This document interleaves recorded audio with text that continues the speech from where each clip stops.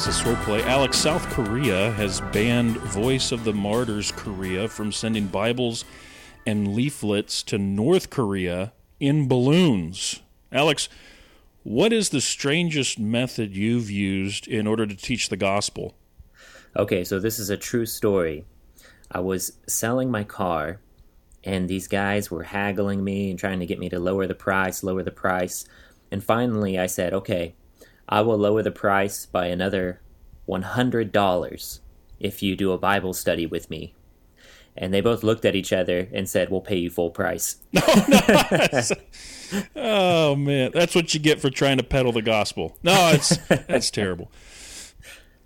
All right, well, this is Swordplay. I'm Alex Flood. I'm an evangelist for the Lake Phalen Church of Christ, located in St. Paul, Minnesota. And we have with us on site today in Minnesota the Nick Perez, preaching minister for the Davis Park Church of Christ. Yeah, this is great, on location in Minnesota. So that's right. Nick's in my dining room, and I'm in my office. And that's because of ambient noise.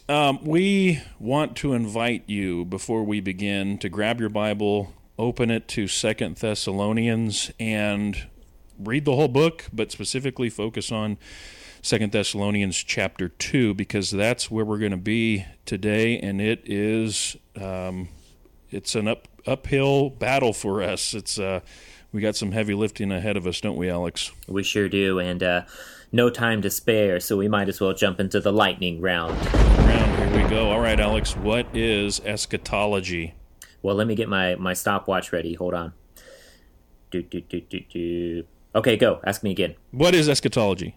Eschatology is the study of end times, especially what filter and presuppositions we use when we're looking at books like Revelation, 2 Thessalonians chapter 2, 2 Peter chapter 3, and the Olivet Discourse. Nick, when looking at eschatology, what is the historical approach? Well, it depends on which branch of Christianity, which epoch of church history you come from, but it's basically looking back into history to try and find how these prophecies were fulfilled in time. Alex, what is the preterist approach?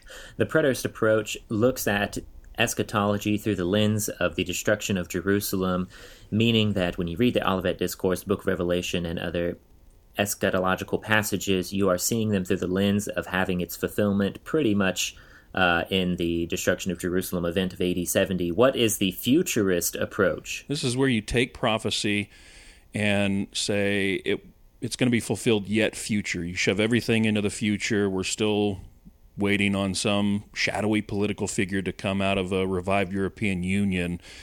We'll discuss that more. But what is the idealist approach? The idealist approach is focused on using the Old Testament and Second Temple literature to interpret the symbolic meaning within any given prophetic utterance or vision. Thus, idealists do not want any eschatological interpretation to be pegged down to just one event in history, but rather a cycle of events that can happen in any given generation. And Nick, what is the rapture?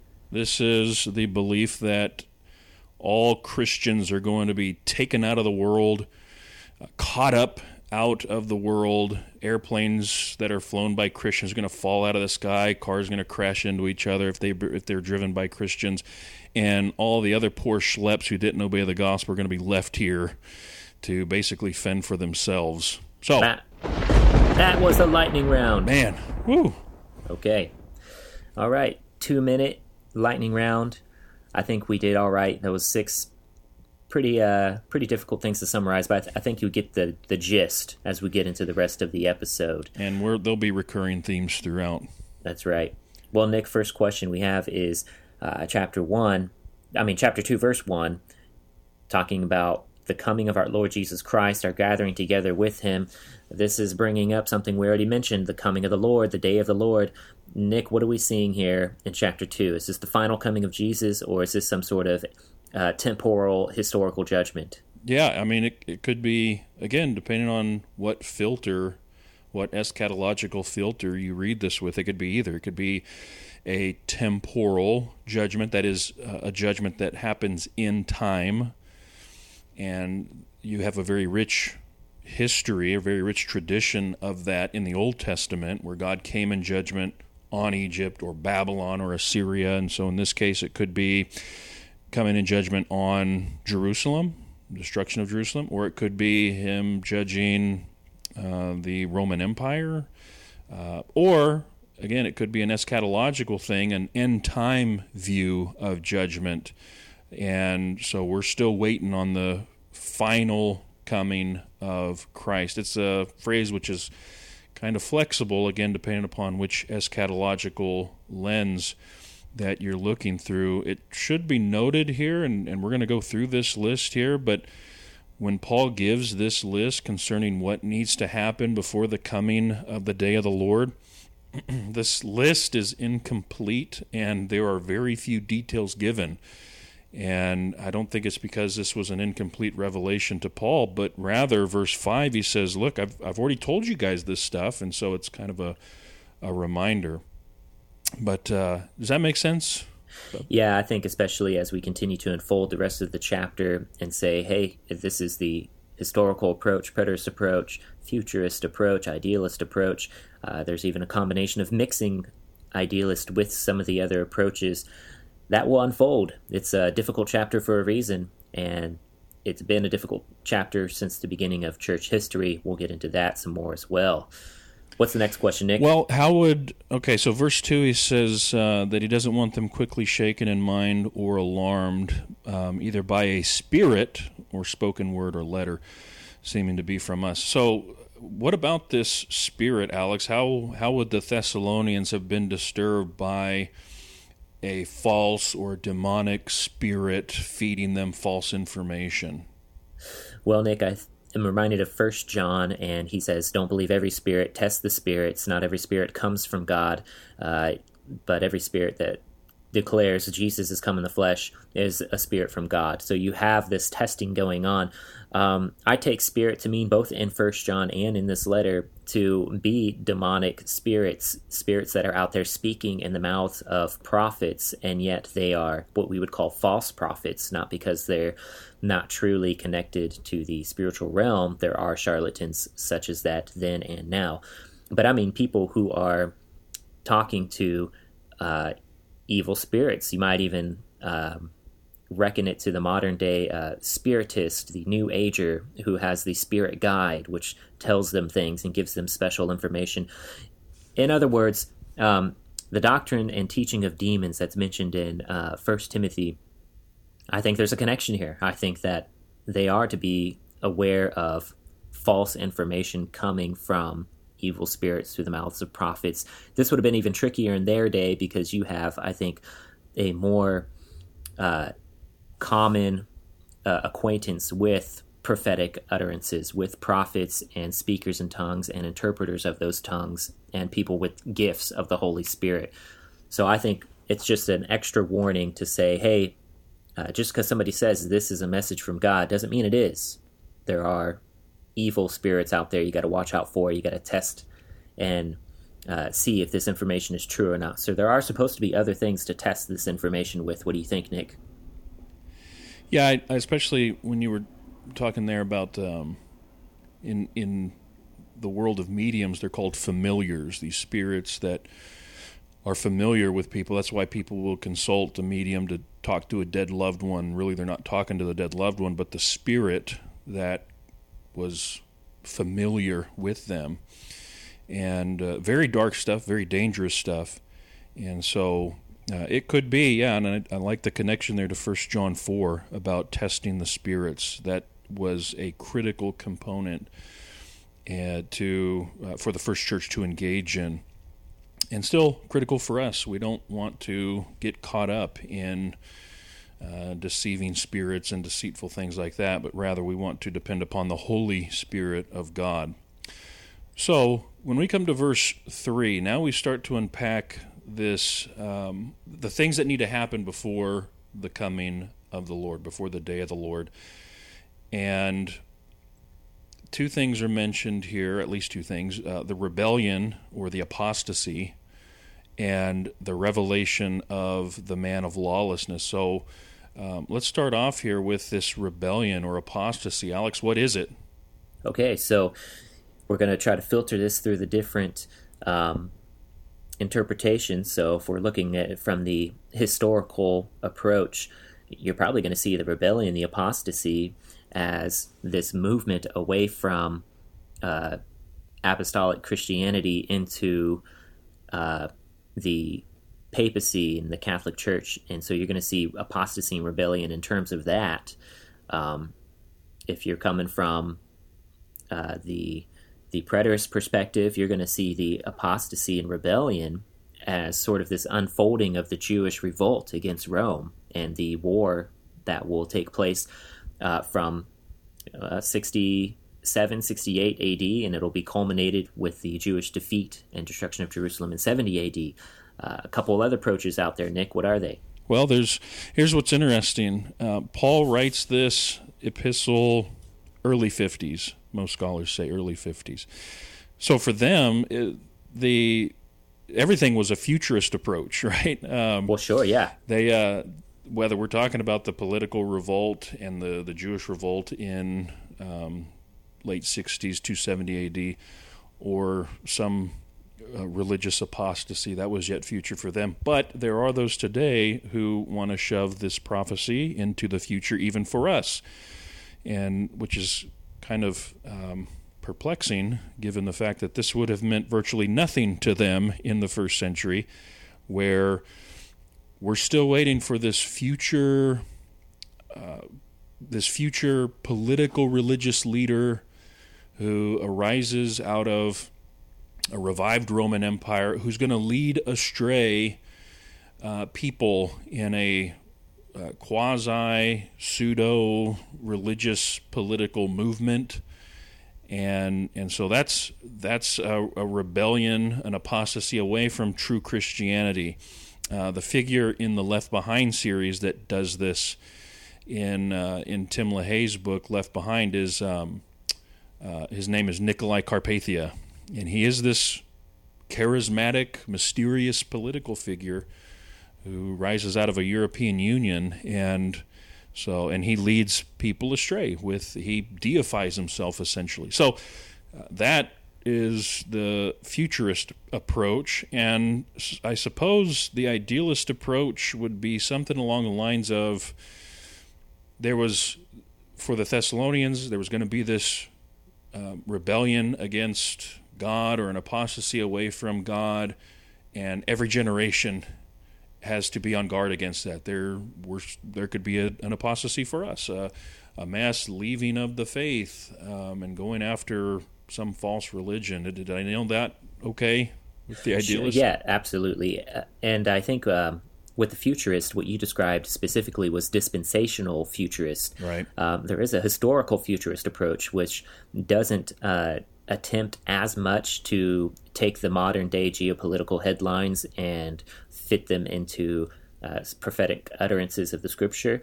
So the historical futurist doesn't put any kind of emphasis on Israel still being a special nation for God today. They're just those who still take a futurist approach, but they're not as sensational as the Left Behind camp, which would be the dispensational camp. But otherwise, I think, you nailed it. What's interesting, when I was going back through the stuff that I have concerning 2 Thessalonians chapter 2, there's actually, you end up with kind of a blended thing with some of our perspectives in the churches of Christ. Wayne Jackson, Burton Kaufman, they approach like the man of lawlessness and the apostasy. They approach it historically, and we'll talk about the various views. They subscribe to the view that the man of lawlessness and the apostasy was the rise of the papacy and the Catholic Church, okay? But then they kind of lean toward a futurist perspective when it comes to the day of the Lord and the coming of the Lord, and say that we're still waiting on that, and that Christ is going to destroy the Catholic Church and the papacy with the breath of his mouth when he comes in final judgment. So it's interesting. You can even have like a blending of these things. Yeah, absolutely. that happens a lot. Even in the Book of Revelation, people will blend different approaches, and sometimes that's inconsistent, and sometimes it's still logically workable and consistent. It gets to the point where you kind of have to see case by case what's going on. But Nick, I think this leads us to our tough text of the day. That's right, tough text. Tough text of the day is, who is the man of lawlessness? Who's this son of destruction? Again, what are we talking about when we see in here that this man has to be revealed? Who is this guy? So let's walk through some of the filters. I'll start with the historicist view. And again, it depends on which brand of Christianity, which epoch of church history you come from. That is going to color this filter for you. For example, the Catholic Church, when they talk about the man of lawlessness today, they talk about how that was the rise and growth of Protestantism. All the stuff that started with Martin Luther, John Calvin, those guys back in the 16th century, Martin Luther, he's a man of lawlessness, all right? So that's the Catholic interpretation. There's also the Greek Church, the Eastern Orthodox view, where they find here a prediction of Islam. And so the apostasy, the falling away, that would be many of the Greek Orthodox members, the churches falling to Islam. And the man of sin or the man of lawlessness is Muhammad. And so he brings with him this apostasy. If you were a reformer, all right, so we already talked about the Catholic view. Well, on the other end of the spectrum, the reformers, Melanchthon, Musculus, Martin Luther, John Calvin, even others later, Albert Barnes, Adam Clarke, who were part of the Protestant churches, they argue that there are that the man of lawlessness is the papacy. The Catholic Church had no problem calling him that, but there were also others who said there are actually two men of sin. There's the Eastern Church, one for the Eastern Church and one for the Western Church. That is their approach to the Eastern Orthodox Church and the Catholic Church. That's how they talked about it. Also, in the East, again, the man of lawlessness was Muhammad. In the West, it was the Pope. What's fascinating is that just about everybody views the restraining force, and we'll talk about that restraining force in a few minutes. Everybody in a historical view tends to see the Roman Empire as the restraining force. So, and out of the ruin of the empire would come this man of lawlessness. But that's the historicist view. Alex, maybe you can talk to us about the preterist approach. So in the preterist view, one of the strengths of this view is it always places its interpretation within the lifetime of the recipients of the passage.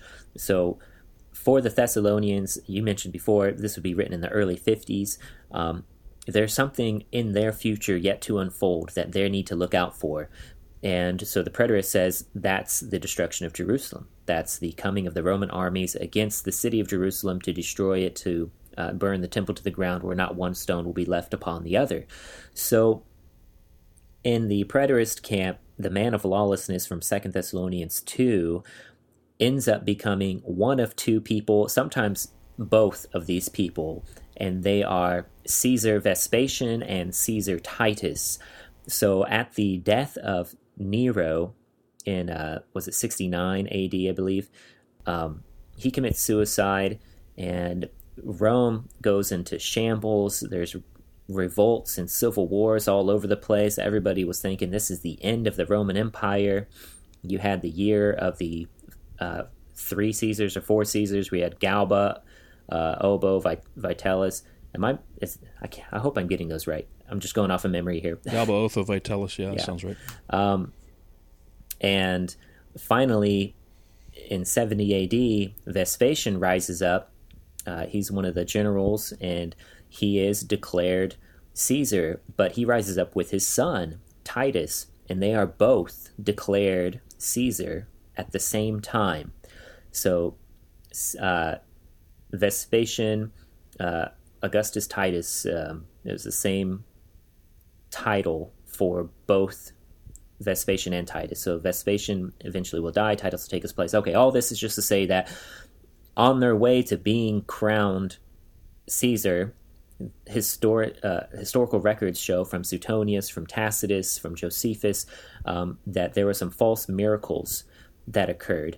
And then Titus is sent to Jerusalem to finish the destruction. Miracles occur there. And then when Titus destroys Jerusalem, he goes with his army into the temple before they destroy it. He sets up a pole. On top of the pole is an image, a carved image of his face and his father Vespasian's face. And the emperor cult performs a worship ceremony in which Titus and Vespasian they're declared to be God, and Titus the son of God. And so you have this anti-Yahweh Jesus perspective. It's the opposite side. It's Vespasian and Titus. In fact, Vespasian even thought that he was the Jewish Messiah, and he went so far as to try and kill anybody that he could find from the Davidic line to eliminate the competition. So the preterist perspective says man of lawlessness is Vespasian and Titus, together and or separate. And you can Google that online, and they have their explanation, and they'll cite their sources and all that. But that's a preterist perspective, Nick. What's the futurist perspective? This is probably the most popular contemporary view of the man of lawlessness. And what ends up happening is the man of lawlessness ends up being conflated with the Antichrist. That's not a new thing, by the way. Alex, we were talking before we started about some of the early church fathers kind of holding, from a very early date, holding to this idea that that the Antichrist and the man of lawlessness. Irenaeus from the early 2nd century. Right. John Chrysostom, others, they viewed the man of law. They conflated these prophetic passages in Daniel, Revelation, and here 2 Thessalonians. But what ends up happening with specifically a dispensational premillennial futurist approach is you end up with the Tim LaHaye Left Behind idea of this mysterious political figure who is yet to come, yet to rise out of a revived Roman Empire, which is probably going to be the European Union or something like that. And so this is, again, kind of the popular view, and has caused all kinds of sensational claims to come about as a result of trying to identify who this man of lawlessness is, from Hitler to Reagan to you name it. The list goes on of who the man of lawlessness people thought the man of lawlessness was, and ended up being wrong about it. But this is, again, kind of the predominant view today. But there's also, Alex, the idealist perspective of the man of lawlessness, right? Right. So the idealist would say that the man of lawlessness could have been somebody in their day, that they knew who he was, and they understood what the signs would be, what they would look like, who they would point towards. And so the Thessalonians had a man of lawlessness of their day, but the idealist would say, you know what? There's a spirit, there's a dark entity behind the Antichrist, behind the man of lawlessness. And that entity does not go away, even if the puppet, the human puppet in which he uses, does go away. And so the idealist would say, you need to look out for the man of lawlessness in any age, in any time, and he can't be pegged down to one event or one period, because there are the spiritual side of warfare in the heavenly places that continue on. So you'll see these cycles. That's why you can find a coherent interpretation of eschatology from historical, preterist, futurist perspectives, and it's because precisely that these things are cyclical. So that's the idealist approach. Well, let's do a bit of follow-up here on this man of lawlessness. I mean, come on, Alex. I mean, isn't the man of lawlessness really just the Antichrist? Isn't that who Paul is talking about here?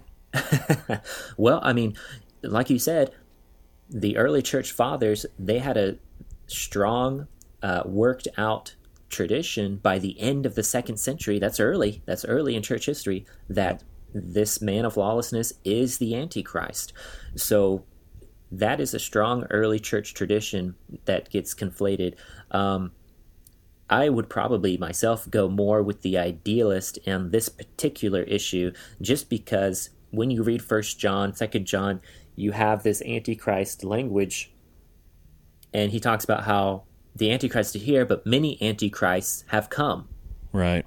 So how do you have a singular, but you also have a plurality? Well, through the idealist lens, it's because behind these Antichrist humans are Antichrist spirits. And this brings in the spiritual warfare aspect that I think does continue on through each generation and to today. And yet, I probably mix it. I'm a mixer. So I'm going to mix up preterist with idealist in filters and interpretations, because I still think that this has to mean something special and important to the original audience. And I think preterist just fits that so well. But there are spiritual things. I have the supernatural worldview. I'm a Christian. I see these things in the Bible, these heavenly forces. Those are still here. So I guess I would mix preterism with idealism in my take on that. What about you, Nick? Yeah, I'm disinclined to conflate man of lawlessness with the Antichrist for the reasons that you've cited. And I think John, what he had in mind is different than what Paul had in mind. But that's not to say, just as you mentioned, that there are malevolent beings who want the church to go down. They want Christians to fail. They want Christians to turn away from God, to apostatize, and they're going to do whatever it takes. But to conflate Daniel's prophecy with the Revelation and with other Johannine literature and with Pauline literature like Second Thessalonians, I think that's disingenuous. I don't think it's a good hermeneutical practice. And so when Paul is writing about the man of lawlessness, I tend to want to keep him separate from the Antichrist and who John had in mind. Yeah, go ahead. I was just going to say, I think that's fair, because if you don't allow the possibility for them to be separate, then what you're saying is a New Testament author cannot recycle or reuse Old Testament language without meaning the same thing that the Old Testament writer had in mind. And I just think there's no reason for that. So Paul's already written 1 Thessalonians. This is the sequel, 2 Thessalonians. They're probably about 18 months apart, maybe 2 years at the most, from when Paul wrote 1st to 2 Thessalonians. And he wrote about the return of Christ in 1 Thessalonians chapter 4. Here he is writing about it again in 2 Thessalonians chapter 2. Do we need to harmonize these passages, Alex? It's hard not to. If you're the Thessalonians and you see the language about being caught up together with the Lord in your first letter, and then you get another letter that talks about being together with the Lord, I think you're gonna put the two together. So I have a hard time thinking the original audience would not conflate the two, that they wouldn't think that this was the same thing. Now, again, it may not be possible to know for sure, but I would say if that's the case, then you need to be consistent with your view. So if you're going to approach 2 Thessalonians 2 with a preterist or historical or futurist or idealist perspective, then it's going to automatically drag in 1 Thessalonians 4.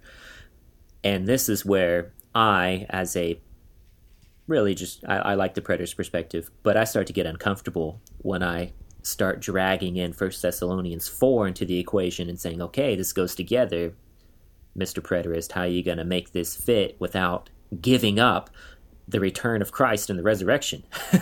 Yeah. So I have a hard time with that. What's your take, Nick? I mean, there's a lot of touch points here. He talks about in 4:17 of 1 Thessalonians to be together with them, and then he talks about being gathered together to him, and so being with the Lord forever. He says you have no need to have anything written to you in 5 verse 1 and 2 verse 2 of 2 Thessalonians. He says you don't need, I don't want you alarmed by anything that was written, a letter seeming to be from us.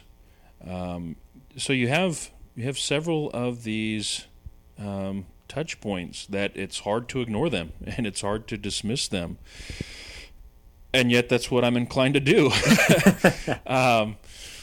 I see chapter 4 of 1 Thessalonians and that section there on the return of Christ as being a future final return, and I see here in 2 Thessalonians 2 a coming of the Lord in judgment, a day of the Lord in historical time to issue judgment on this mysterious man of lawlessness and his whole movement. So again, it's hard to disconnect him because there's so many touch points, and yet that's what I'm inclined to do. So, well, I appreciate your honesty, Nick. Yeah.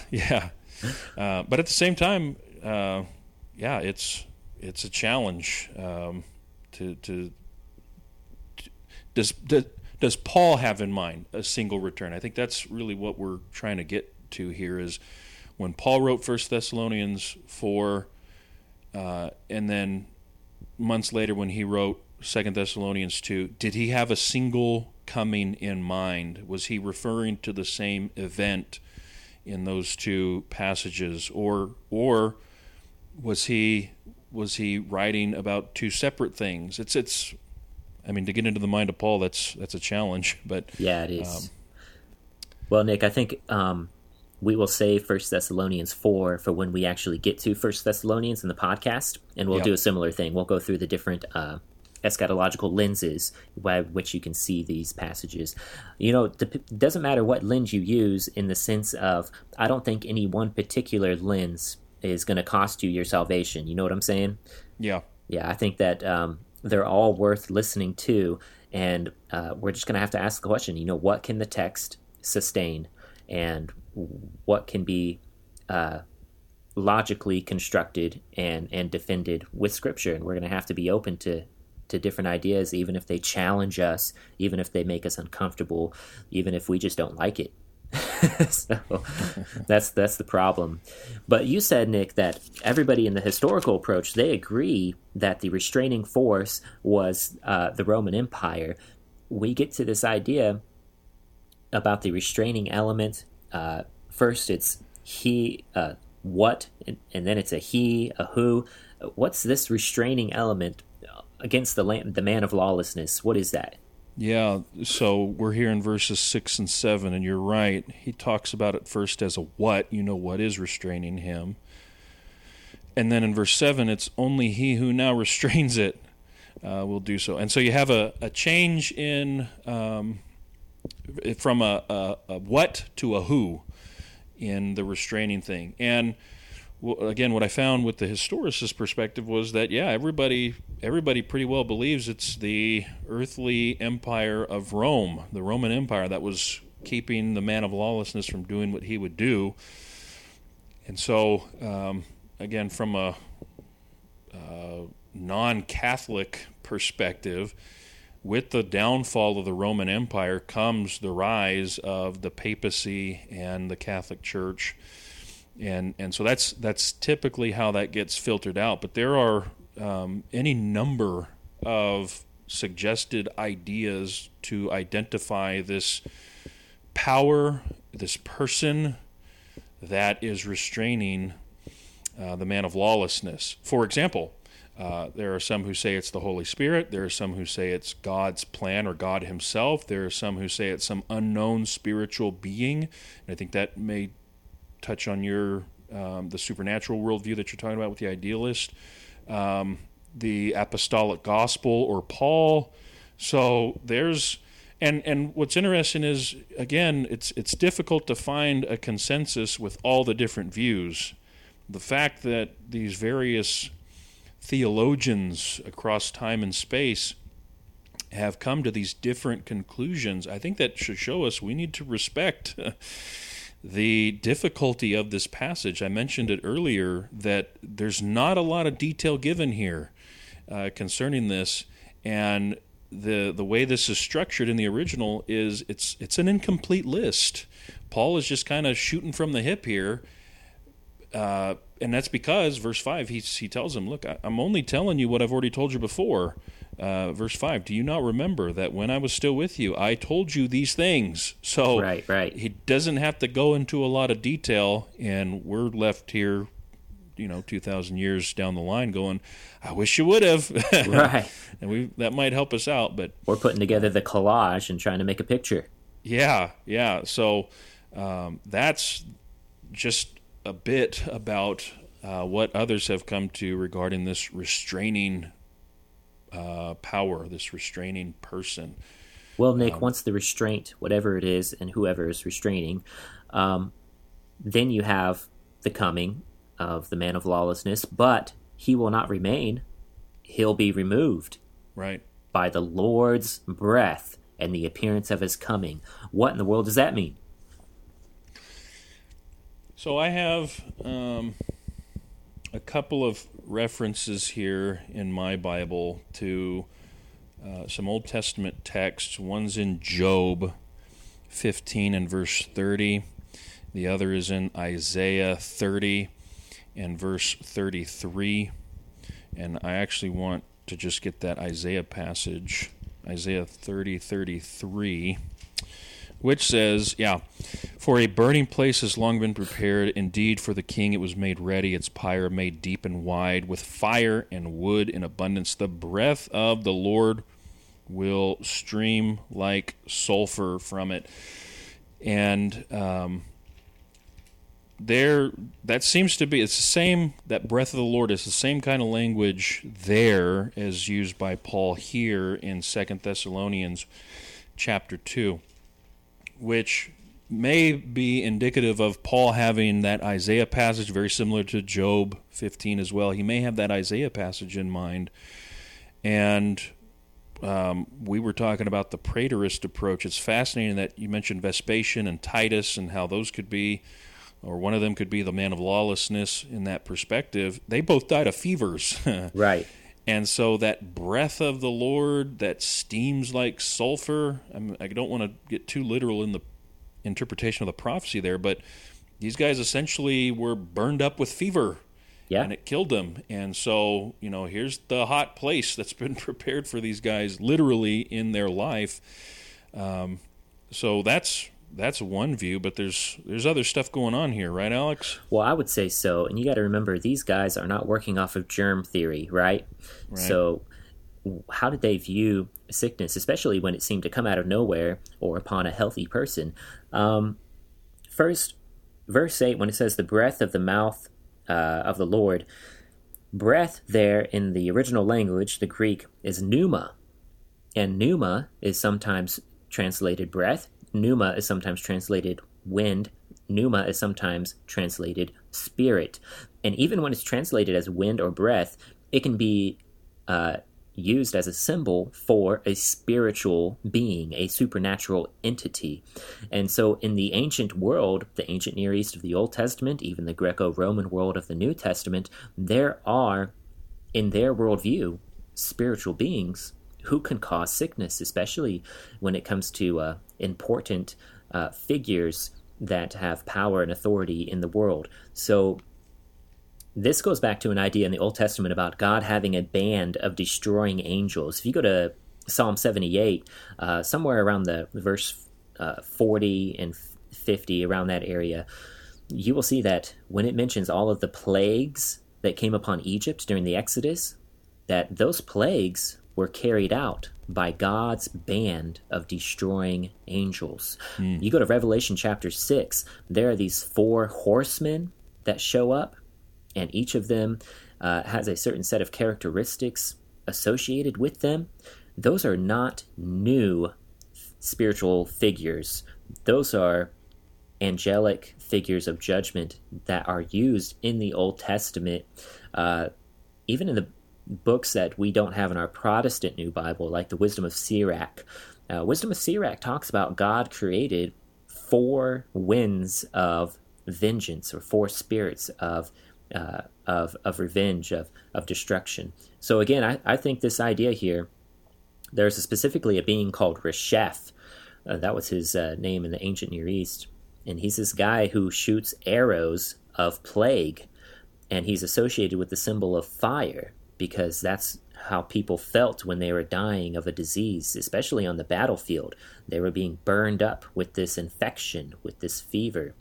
So I think that this is supposed to signal the activity of the Lord, and the Lord saying to his horseman Resheph, to his horseman Plague, go do your job. So in my perspective, the Lord is the restraining force, and he's holding the gates back from the horse, and the horse is chomping at the bit, and he wants to go do his job. So the Lord says, okay, now's the time. Boom, lets the gate loose, and the horseman whoosh, goes out, and he does his job. And I think there's a connection there to the preter's perspective about Vespasian and Titus both dying from this infectious fever. So that's my perspective. Yeah, and so other lenses, the historicist view is, again, fascinating. I mentioned it earlier about how they almost shift to a futurist approach when you get to this verse here about the Lord destroying him by the breath of his mouth. Jesus will kill or slay. The Lord Jesus will do that with the breath of his mouth. And for example, Wayne Jackson says that, since they interpret the man of lawlessness and his whole movement as the papacy, and we didn't even talk about the temple and how that could be interpreted, but since they view it that way, the historical perspective does, then they take this coming of Jesus, and it's the final coming. It's the second coming. And when he comes back, the Catholic Church and the Pope, they'll be destroyed by the breath of his mouth. The futurist approach, I think what they do is they'll connect this text here in 2 Thessalonians and the killing him with the breath of his mouth. I think they connect it to in Revelation 11, where you have the 2 witnesses that seem to be symbolic of Moses and Elijah. Right. They show up and they're able to pour fire from their mouth to consume their foes. And so I think if I remember right, they make that connection there. But I'm interested to hear about the idealist approach, Alex. If you could speak to what they see here with Jesus killing the man of lawlessness with the breath of his mouth and bringing them to nothing. Yeah, I think the idealist approach would say that this is something you've seen a couple of times in the Old Testament: judgment on Egypt, judgment on Assyria, judgment on Israel, judgment on Babylon, judgment on Judah. In these times of judgment, what is the fire? The fire is the Word of God, and it's the judgment coming through the Word of God to let them know, hey, you're going down because I warned you and you haven't repented, and now your cup of iniquity is full. It will be poured back out on you. You must drink it all the way to the dregs.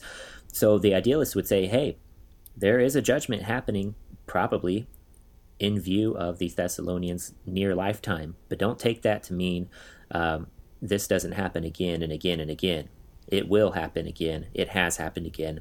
And that's the thought for the idealist. So the breath of his mouth would be interpreted as probably the Word of God, which comes through prophetic utterance by the judgment of God. They would also probably view it in terms of, again, this spiritual activity happening in the unseen realm, where you have God using destructive spirits to do their thing in the unseen realm so that it will affect the visible realm that we live in. Because you got to remember, in the worldview of the Old Testament people, New Testament people, there wasn't a disconnect between heaven and earth, spiritual and physical. It was connected, and when something happened in one realm, it affected the other realm. As it is in heaven, so it is on earth. So that's one of their filters that they're looking at this through as well. Nick, you mentioned we didn't even touch on what the temple of God is. This is just a little tidbit of interesting note, is that The temple of God in this passage, from the preterist perspective, is going to be the temple that has yet to be destroyed in Jerusalem. The temple of God from the historical perspective is going to be the church, the true spiritual temple of God, right, that the Pope will come and sit in and take over. The temple for the futurist perspective is going to be a rebuilt literal temple sometime in our future, still yet today. And just to show you that even just that one phrase, the temple of God, can come to 3 different conclusions. So, I mean, and they're all valid in a sense. I mean, so because there was a physical temple, the church is the spiritual temple, and who knows, maybe there will be another physical temple. But which lens you're seeing it through changes everything, Nick. What are your thoughts? No, I think that's exactly right. So the preterist, since it's the temple in Jerusalem and the destruction in 70 A.D., when it says that he's going to exalt himself against every so-called God, object of worship, that's, I think when we talked about it, you'd mentioned that the event is when the head of Vespasian is set up in the temple on a spike or something. Right. The temple of God for the historicists is the church, and so that's what the Pope does. I have a sheet, a document of 4 pages where it's just line after line, quote after quote, where the Pope is equated with God, essentially, and so proclaiming himself to be God, that's the papacy, and that arises out of the apostasy of the church. That's the historicist view. The futurist, again, it's that shadowy historical or shadowy political figure who arises up and sets himself up in essentially his church and deifies himself and demands worship. He's the beast, and you got to get the mark of the beast and all this stuff. So that's how that kind of shakes out with that temple business there in verse 4. Right. So let's go down here, all right? And once we've worked through all of that, and there's so much, because verse 9, he talks about the false signs and wonders, all wicked deception. You mentioned the false signs, which was interesting, the false signs of, like, Vespasian. I read a few of those, and some of them were kind of hokey, like a tree somehow got uprooted, and then it got put back. Someone said they saw 2 birds fighting in the air, and then another bird came and beat the victor of that fight. It's just like, I was like, how are these signs, right? But there were other different signs that went along with Vespasian. I don't think I read those from Tacitus, maybe, because I think I read Suetonius. There were other signs that were allegedly performed, false signs that accompanied Vespasian, right? Right. Like the healing of a blind man, the healing of a withered man's hand, who was paralyzed. So, I mean, those are the same things that Jesus did, in which he told people, if you don't believe me, at least believe the signs. And here you got 40 years later, after Jesus says that, this Antichrist figure doing the same sorts of signs, but not by the working of the Holy Spirit, but rather by the working of satanic power. The historicist, if it's the church or the Catholic Church and the papacy, in order to become a saint in the Catholic Church, you have to have done, I think it's like 2 miracles. I thought it was 3. They keep minimizing it. I think now it's down to 1, maybe. I don't know. But you got to have a miracle in order to become a saint, to be beatified. So there's that. The futurist, hey, this Nikolai Carpathia guy, he's going to be doing these false signs, and in the book, he gets shot in the head. Spoiler alert, sorry. He gets shot in the head and dies and then comes back to life, and they track all that through Revelation. So, yeah, that's how some of those get filtered through. But let's talk about this deluding influence in verse 11. Therefore, and we should read verse 9, because they refuse to love the truth and so be saved. Right. Therefore, God sends them a strong delusion or a powerful delusion so that they may believe what is false. Alex, why in the world would God do that? I think it's part of the judgment process. I mean, once you harden your heart, then God will also harden your heart, kind of like we see with Pharaoh. God will take people who have rejected him, who have rejected his word, and he will force them into a corner then, so that they are left with no other outcome other than to be judged. I like the story of Micaiah in 1 Kings 22, where King Ahab from the south and Jehoshaphat from the north, they're creating an alliance to go to war, team up together in war. And they're like, well, let's consult the prophets. And they're like, hey, do you have any other prophets, any prophets of Yahweh? She's like, there's this one guy, Micaiah, but I don't like him. He always says bad things about me. Right. So they're like, well, go get him anyway. So they get Micaiah, and Micaiah's like, hey, Ahab, you're going to be so victorious. Just go to war. You'll be all right. No problem. The Lord is with you.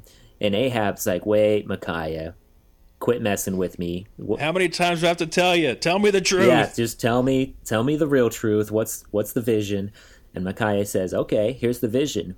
I was in the Lord's throne room, and the Holy Council was having a debate on how they should deceive you so that you'll be destroyed. And finally, a spirit stepped up before the throne and said, hey, send me out. I'll be a lying spirit in the mouth of all their prophets.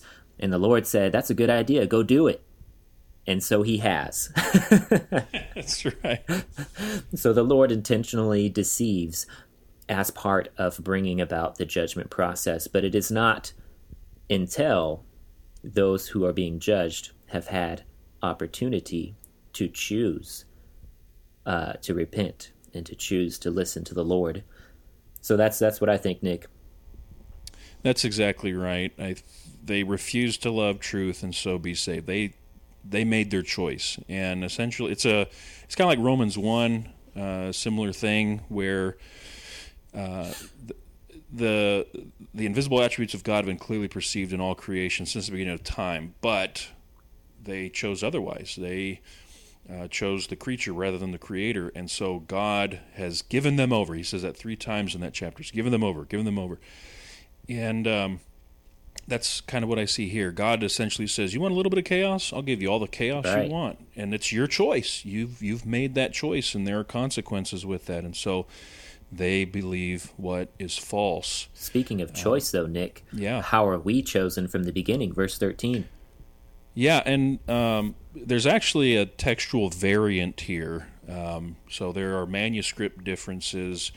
And so some manuscripts say chose you from the beginning, but my English Standard, depending on a different manuscript tradition, says he chose you as the first fruits to be saved, and so I think that kind of flavors this. There could be, there are some who take that and approach it from a Calvinist perspective and say, see, you were chosen from the beginning of time. Even before you were born, you were chosen, and there's nothing you can do to avoid that choosing.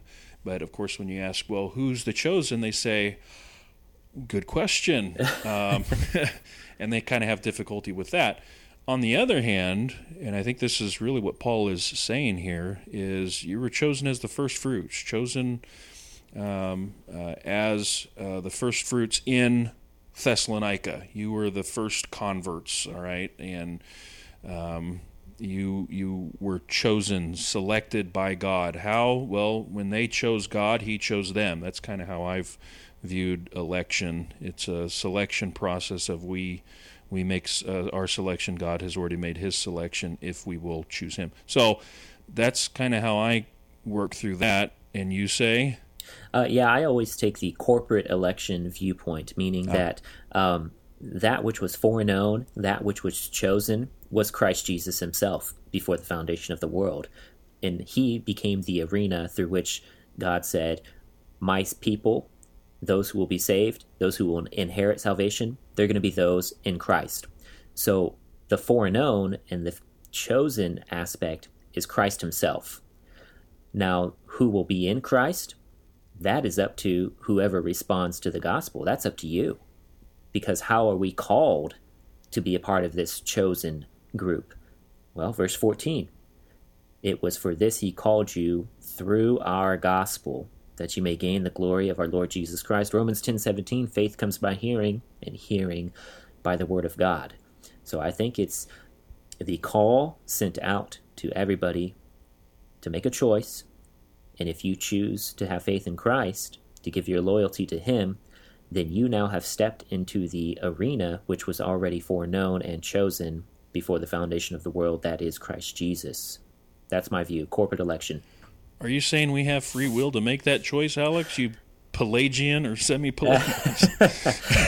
I not only believe we have free will to make that choice, I also believe that the foreknown element was Christ Jesus himself, and that I also believe that God does not know who will be saved or lost when it's all said and done. You open theist, you. All right. So we get through all this, right? And we are nearing the end of this. Oh, diligent listener. Yeah, good job for hanging in there with us if you're still there. So what do we do with all this, right? That's a good question. My head is spinning. What should we do in light of this man of lawlessness discussion? And also, I think, especially from the futurist perspective, there's a lot of failed prophecies there left on the table. What do we do with all this? Nick, I keep looking at the last verse of the whole chapter. It says, comfort, it's part of a prayer, right? May the Lord Jesus Christ himself and God our Father, who has loved us, given us eternal comfort and good hope by grace, comfort and strengthen your hearts in every good work and word. What do good works and good words have to do with the man of lawlessness? Why is Paul changing the topic here, Nick? Because we can get so here's one reason. We can get so hyper-focused on what's coming down the pike, what's coming down the line. We get so focused on that we forget we're actually here for a purpose. We forget to be present in the moment. And so that's what we should be focusing on. Every good work and word. We don't need to get focused on the words of others, right? He even says that back, there's a connection there, but back to verse 2, a spoken word seeming to be from us. You don't get focused on the doomsday, don't get cries, don't get focused on what these other guys are running around crying the house is on fire, any of that stuff. Focus on doing good, and focus on the work at hand. That's really what we should be about. Also, he says, if we back up to verse 15, stand firm and hold to the traditions that you were taught by us, either by our spoken word or by our letter. And that's a key thing as well, to stand firm in the faith. Right. Don't turn loose of that. That's a temptation. That's a real temptation. He's talked about the apostasy and the rebellion, going astray, going away from God. Stand firm in that. And but maybe you can talk a little bit about the traditions here, and you know that there are some today who really emphasize tradition, and right. But are we missing out on something if we don't hold to the traditions that other folks are saying we have to hold on to? Nick, I'm reminded of good old Ed Wharton, and he said the traditions are the totality of apostolic teaching, right? And the word tradition here doesn't mean this is your, like, here's our tradition, here's what we do at Thanksgiving, this is our tradition, this is what we do. It's like, no, what we're talking about here is an authoritative tradition, a set of teachings and practices for the church. And we use the Word of God to help us figure out what are those traditions. But the other element brought in here is the word of mouth. And the Catholic Church, their view is that their traditions, they have the traditions written in Scripture, which they go by, but they also have the traditions of the Catholic Church, big T, not little t, big T traditions, where they say this too is just as authoritative and binding as what we have written down in our Bible. Why would they say that? They say it because they believe those traditions to be handed down by word of mouth. And so the question becomes, are we missing any teachings like the Catholic Church says we are? Are we missing out on these word of mouth teachings that the Catholic Church says they have that we don't, because we only go by sola scriptura? And if we do go by sola scriptura, do we even have all the letters? These are tough questions, Nick. Do you have any thoughts? I'm persuaded we have everything that we need. I think there are other books, in our conversations in these podcasts, we've talked about extra biblical literature, stuff that's not part of the canon of Scripture. Those are helpful and beneficial. But if you grab a Catholic Bible or even a Greek Orthodox Bible, they're going to have extra books. They're going to have Tobit and Judith and Wisdom of Solomon, things like that. Here's how I've approached those. They're called apocryphal books. They are beneficial, they're helpful, but are by no means inspired like the 66 books that we have. And so I'm persuaded when it comes to, do we have all the letters? Yes, we have all the letters that we need. Of course, the question is this everything that Paul ever wrote? And I think based on what we do have, the answer is no. He wrote other stuff. There's Proto-Corinthians. There's 1.5 Corinthians. Or Laodiceans. Yeah, exactly. And so, well, what do we do with that? Well, I don't know if I've said it on this podcast before or not, but while those writings were Paul and Paul at his best, they were just Paul, and they were not inspired like the 66 books that we have, because, again, this is exactly what we need. It's all we need. So, Nick, and you say? So, Nick, if I hear you right, you're saying that through the centuries, the final form of the canon, do you believe that then to be all we need, and therefore that there was sort of a providential working of God and His Spirit to make that final canon come out? Is that what you're saying? Absolutely. I'm not a deist when it comes to the canonicity, that God sent the Holy Spirit, dropped out the documents, and said, "Hey, good luck figuring out which one's which." Right? I think He was. Here's a word we don't use very much: providentially involved in that. I think He was superintending that process and ensured that we got exactly what we're supposed to have, no more, no less. So that's my take on it. Do you have a different perspective? Well, I think for sure I'm with you on the idea that we have what we need, and also that we should read other literature that was in the mind of the original audience. So if the Thessalonians or if the early church was reading stuff that's in the Apocrypha, which the Catholics call deuterocanonical, or if they were reading pseudepigrapha, if they were reading certain church fathers, I want those things in my head too. I want to know what they know, and I think that's going to help me with interpretation. So I'm sort of is it inspired or is it not inspired? Who knows? For sure, the 66 books we have, I think, are inspired. The other books, are they inspired or not? I'm not concerned about that. I just want to know what it says. I want to know if it helps the biblical Christian worldview, if it brings something to the table that we need, that fills in the gaps, that answers questions, and can be sustained with the 66 books that we have. I want to take a look at it. And so for me, I'm going to take the investigator position. And I'm not going to call the canon closed.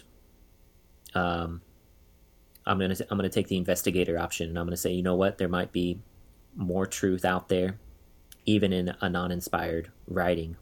And so I just need to keep reading and keep studying. That's what I'm going to say.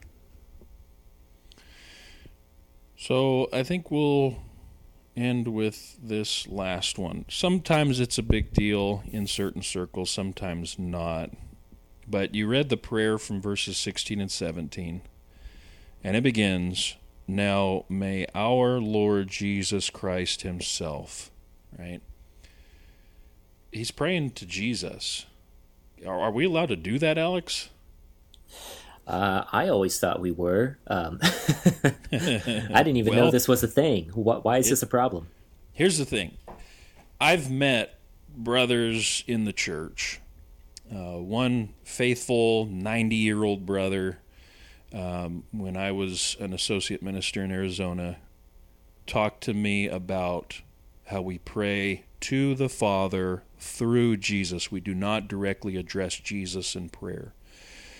And I think it was a bigger deal back in the late 80s, early 90s. Wayne Jackson, I mentioned him earlier, and Gary Workman kind of had a correspondence going back and forth about this issue. Gary Workman denied it. He said no. He started off an article about going to a high school graduation, I think it was, and this little Baptist girl got up, led the prayer, and she prayed to Jesus. And he said that's a big no-no because you pray to the Father through Jesus. Wayne Jackson said, not so fast, and he put together this list. And there's several passages in the New Testament where you read people praying to Jesus directly. I think there are still some pockets in our fellowship who still hold out on this, that you can only pray to the Father through Jesus, you pray in Jesus' name and that sort of stuff. But I think it's overall an easy case to make that the Apostolic College had no problem doing this. Right. He's God. Jesus is God to the glory of the Father, after all. Yeah. And you have precedent for this. Of course we can pray to Jesus. So there is that. Yeah. Interesting. Well, Nick, this was an intense podcast. Yeah. There's a lot going on there. Absolutely. Well, we will jump back in on the next episode for Chapter 3. And let me tell you, Chapter 3 is a lot easier to filter through than Chapter 2. But I tell you one thing. Whatever the Thessalonians' eschatology was, whatever Paul's eschatology was, it did not distract them from good works and good words. And if our eschatology does that, if our eschatology does not help us to do good works and to do good words, then there's something wrong with our eschatology. That's what I think, Nick. I'm going to say amen to that. He talks here about being called through the gospel. We still are called to issue that we're still called to issue the call, right? That's we're right. still called to keep the main thing, and that is that there are lost people that need to hear the gospel, and we can get tied up in trying to figure out just when and where and the whys and wherefores of all of the final coming, second coming, however you want to call it. But at the end of the day, it's all about helping people come in contact with Jesus. So the word of the Lord needs to spread rapidly and be glorified. That's the opening of Chapter 3. So we'll jump into that next week. In the meantime, we have plenty of episodes before this. Go and download them all from iTunes or Google Play. Search Swordplay, all one word, in iTunes and Google Play, and download all the episodes to your particular device. Also, please give us a rating, in which will help people to find our podcast. Write a review. Hopefully they're kind words, but do what you do what you think is right. Hopefully the podcast is helping you. But leave a review and ask us a question, and we'll do question episodes where we'll read your question on air and answer it for you. You can send those questions to swordplaypodcast@gmail.com. That's again swordplaypodcast@gmail.com. Nick, any final thoughts? As always, thank you for listening. This is another episode of Swordplay.